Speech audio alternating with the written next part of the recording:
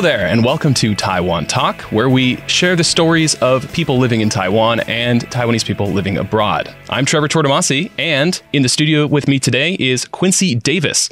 He's a star basketball player for the New Taipei Kings and Taiwan's national basketball team. Thank you. Thank you for having me, ICRT. Thank you for having me, Trevor. Pleasure to be here today. And yes, I'm all those things, basketball player, national Taiwanese hero. So just very proud, very humble of all these accomplishments. I guess one of the things you're most famous for is in 2013, you became a Taiwanese citizen in order to compete for Taiwan in the 2013 FIBA Asia Championships.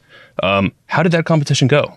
Correct. Yes, I became a Taiwanese citizen in 2013. And within that year, we had a big game in the national team played in the Philippines. And, you know, we had a big victory against mainland China, and we were able to beat that team. I think coming in, we may have been like the 8th seed, and we finished up that tournament, you know, within the 4th seed. So we beat some big teams. Like I said, mainland, we beat the Philippines, and we're a very strong team. So fighting the good fight, man.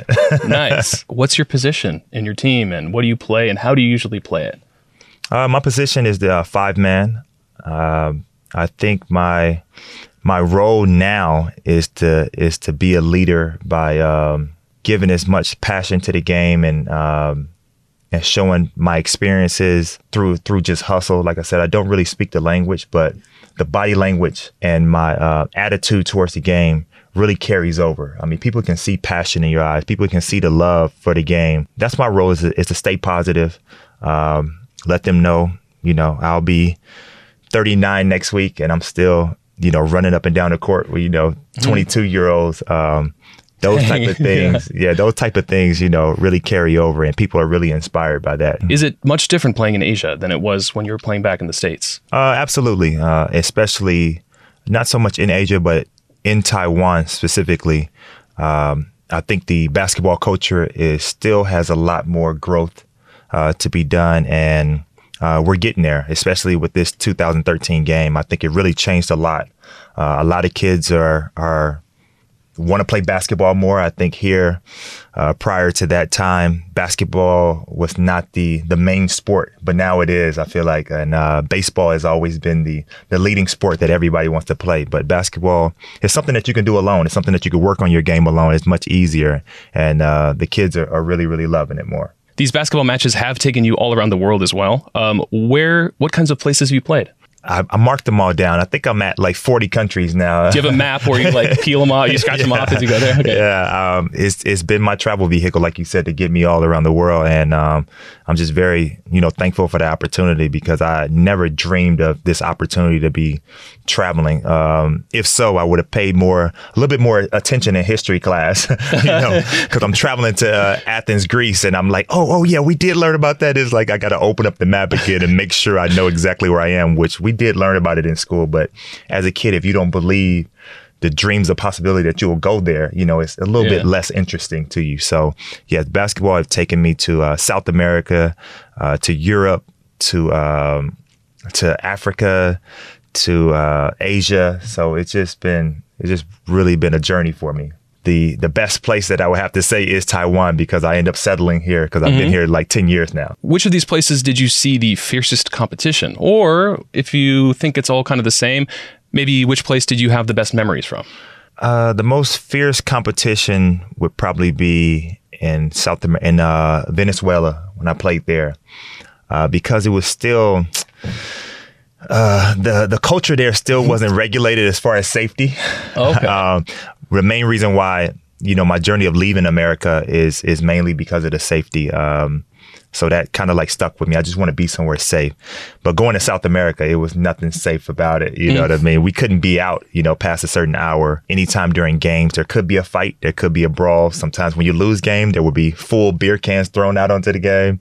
And also we would go to soccer matches, and sometimes the stands would be set on fire. So that was the most fierce place that I ever been, was in South America, in Venezuela. So. And your best memory is surviving it. Yes, surviving it. Yes. Nice. It taught me a lot. I think the most annoying part is not being able to spend time with your family members. Like I said, since I became a national citizen, I had to give up my U.S. citizenship. So I remember a few years ago, I would go travel to America. It was like, you need a special visa to come here because you've been to Iran. I was like, I was there for competition. They was like, oh, well, you still went there. So it was like the feeling of being denied to be able to come to your original country. It was just like heartbreaking. Like I stayed in the airport like 6 hours. I couldn't get up. So being away from family and then within an instance, not being able to see them and being so close, being here 10 years, you know, you miss out on a lot of deaths, a lot of births, a lot of graduations, a lot of me being new uncles again. But I got to miss out on all that because, you know, I chose this career. So it's a blessing that I'm still being able to play. It's a blessing that I've helped Taiwan accomplish many goals that they haven't seen. And people who don't play basketball, who just work at 7-Eleven or startup companies, it's like they saw that game in 2013 and us beat China, and it's just like that inspired them that a small country can win against a billion people. You know what I mean? So still to this day, grown men are like very emotional and very thankful. Like I inspired that. So if I die tomorrow, I know that I changed somebody's mind and made them feel inspired by the accomplishments that we've done. So in terms of going back to visit family, like you said, being a citizen of Taiwan now, U.S. border control, at least for some of my Taiwanese friends, has been historically very difficult to and very hard on people trying to get into the U.S. Has that caused problems? I guess I naively would have thought that you'd walk up and be like, yo, you know me, right? And they'd be like, oh, I remember you, and let you in, but they don't. If we're traveling with the team, it's much easier just to push everybody through, because once you stop, you got to stop a whole group. Really? But if you're traveling alone, let me tell you, these Border Patrol guys are usually military men. So it's like if they're sitting behind a desk now and typing on a computer and doing a boring job, which is paying well, so they're going to do it. They can't wait to find something, you know, going on. But even when I did have my U.S. citizenship, it was still a problem traveling back into the U.S. It's just like they just want to know question. Where have you been? How much money do you have? You sure you don't have over $10,000? If I check you, will you have drugs? It's just constantly. So it's never really changed. And again, and that's why I appreciate Taiwan. When I come to Taiwan, back from the States or just anywhere, it's like I show my ID, my Simmons in, and it's just breezing right on through. Speaking of border control, amidst the pandemic, hey, remember airplanes? hey, remember being able to just fly to whatever country you want to? Has that been difficult in terms of traveling to places for games? Or have you not been doing a lot of flying? We haven't been doing a lot of. Okay. I think we're going on like our third year now, but we haven't been doing any traveling. With the game. So luckily, the only flight that I've been taking is to Penghu? Not Penghu. Pingdong, maybe. Oh, okay. It's on the other side. It's on the other side. So my long legs being stuck in on a train or a taxi, I just can't do it. But yeah, those are the flights that I take. So after representing Taiwan in basketball and doing it so well, do you find yourself representing Taiwan in other ways too, be it through habits, food, language? Well, as far as the language, I have not really like broken down and decided like I really want to learn.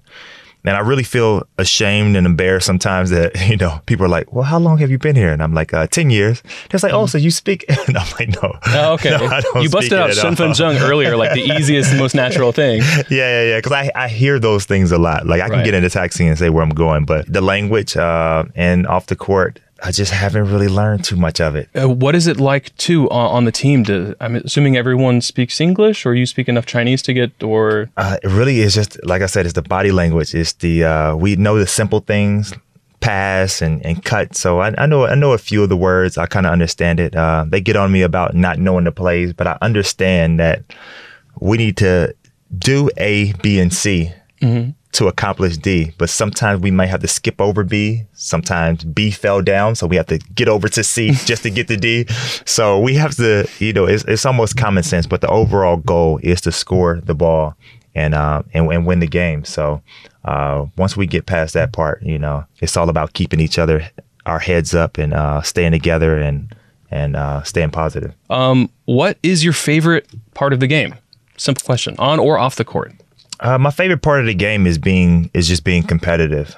Basketball is a game, but the competitiveness inside of me just wants to compete and wants to win. You know what I mean? If you're trying to get ahead of me, I'm trying to get ahead of you.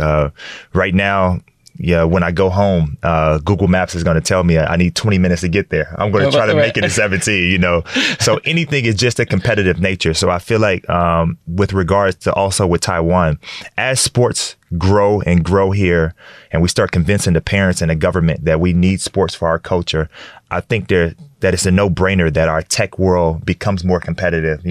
Any innovative things that we do becomes more competitive, because when you travel to other countries like Korea, Japan, and China, it's no secret that their tech, is very competitive, because these guys treat sports as, the real thing, like a war, a friendly war. So that's what I love about sports. It is a friendly war that no one has to lose their life, but it's very competitive. Everybody's in tune and just very passionate about it. So. Okay, so I have a weird question. When I was growing up, my uncle, he is about 135 centimeters tall. He played for a team called the Hollywood Shorties, and they played against average-sized people. Right. It was for fun, but it was also like really fun to watch. And it got me thinking, what do you think feels the same about basketball, no matter who's playing it? I think the constant, the thing that we have in common, no matter how tall you are, how short, that's the beauty about basketball, is that you get to come out. If you're working a regular job or just dealing with things in life, being able to step out on that floor, exercise and run and yell and pick your teammates up and win and lose together and compliment each other, that's that joy, that brotherhood will, is always going to release the stress and help you to have a better day at the end. And you're burning calories. So with sports, no matter how tall you are, how short you are, it can be played. And you realize that, I'm going to need me a big guy who's overweight to set a good screen on me, because I can make the shot if he sets a good screen, or if I can get it down there into the post, he can still be able to score. So you start realizing that, hey, we're all different, but we still need each other at some point during the game, to accomplish our goals. So, again, that's the beauty of sports, is that we accept everybody and understand that everybody is different, but we're the same in loving the game and competing together and working together. Also, you playing one of Taiwan's favorite sports, being a role model, it makes it easier to guide young minds into doing cool stuff. They lock in to whatever I'm telling them. And maybe because I'm a little bit tall and I'm hovering over them, but they lock in and they really listen. I think my obligation as a role model is to not just be a basketball player, but show people my struggles, my success, and just share my stories, similar to, what we're doing now. So it's more than basketball. So you have to show them, that even when they're falling down, hey, look, Davis fell down too, and he got back up. So I think those stories are mainly important to show the experience. Well, I have been very conscious of the environment. So I try to work with a lot of kids and explain to them, let's go do this and let's go do a beach cleanup. Well, when the kids see, how beautiful snorkeling is and stuff like that, and they see the trash at the bottom or the pollution is causing this, and the kids will listen because they seeing it firsthand. Where can people find your games? On YouTube is where I catch to do the recap, and it's P League Plus. So yeah, check out any games. They keep them on there. If you miss it, you can watch it again, but it makes us feel good and really brings, the part of basketball family together and brings families together to enjoy a great game like you guys showing up. So if you can join some games, we got some coming up this weekend. They're usually played on the weekends. And yeah, just bring your family out, come enjoy a good game. We're representing cities now, so which is a great thing. Good. It's like, I just want to come because my grandfather is somewhere, my parents are from this city. So it's like, let's get together because we're gonna go fight against the next city. So yeah, I saw you wearing a Taoyuan Pilots jersey at some point. Yeah. So last year I played for the Taoyuan Pilots, and I was with that company for pretty much the whole time, for about 8-9 years. Okay. But now I've moved to New Taipei City, so that's where you catch me. But no matter what, just come support Taiwan basketball. You said you have a restaurant open. The restaurant is open. Is located in Da'an area. It's called Uncle Q. Heck Uncle yeah, Q. it is. And I was inspired with the name Uncle Q because, again, ever since this 2013 game, I'm walking the streets, I'm out in public, people have their babies and they're like, hey, take a picture. That's Q Susu. So it's just really, again, it just warms my heart, again, because I have 9 nieces and 3 nephews at home. So the comfort of the public telling me that I'm an uncle to their kids as well is kind of, filling that hole that I can't see my kids. So it's really a humble experience. It really feels good to be an uncle to somebody else if I can't be it to my biological family member. So I decided, why not name it Q Susu, because all these kids have been watching me and calling me their uncle. So. All right, there you have it, folks. Quincy Davis playing for the new Taipei Kings. Thank you for joining us on Taiwan Talk. Until next time, I'm Trevor Tortomasi on ICRT FM 100.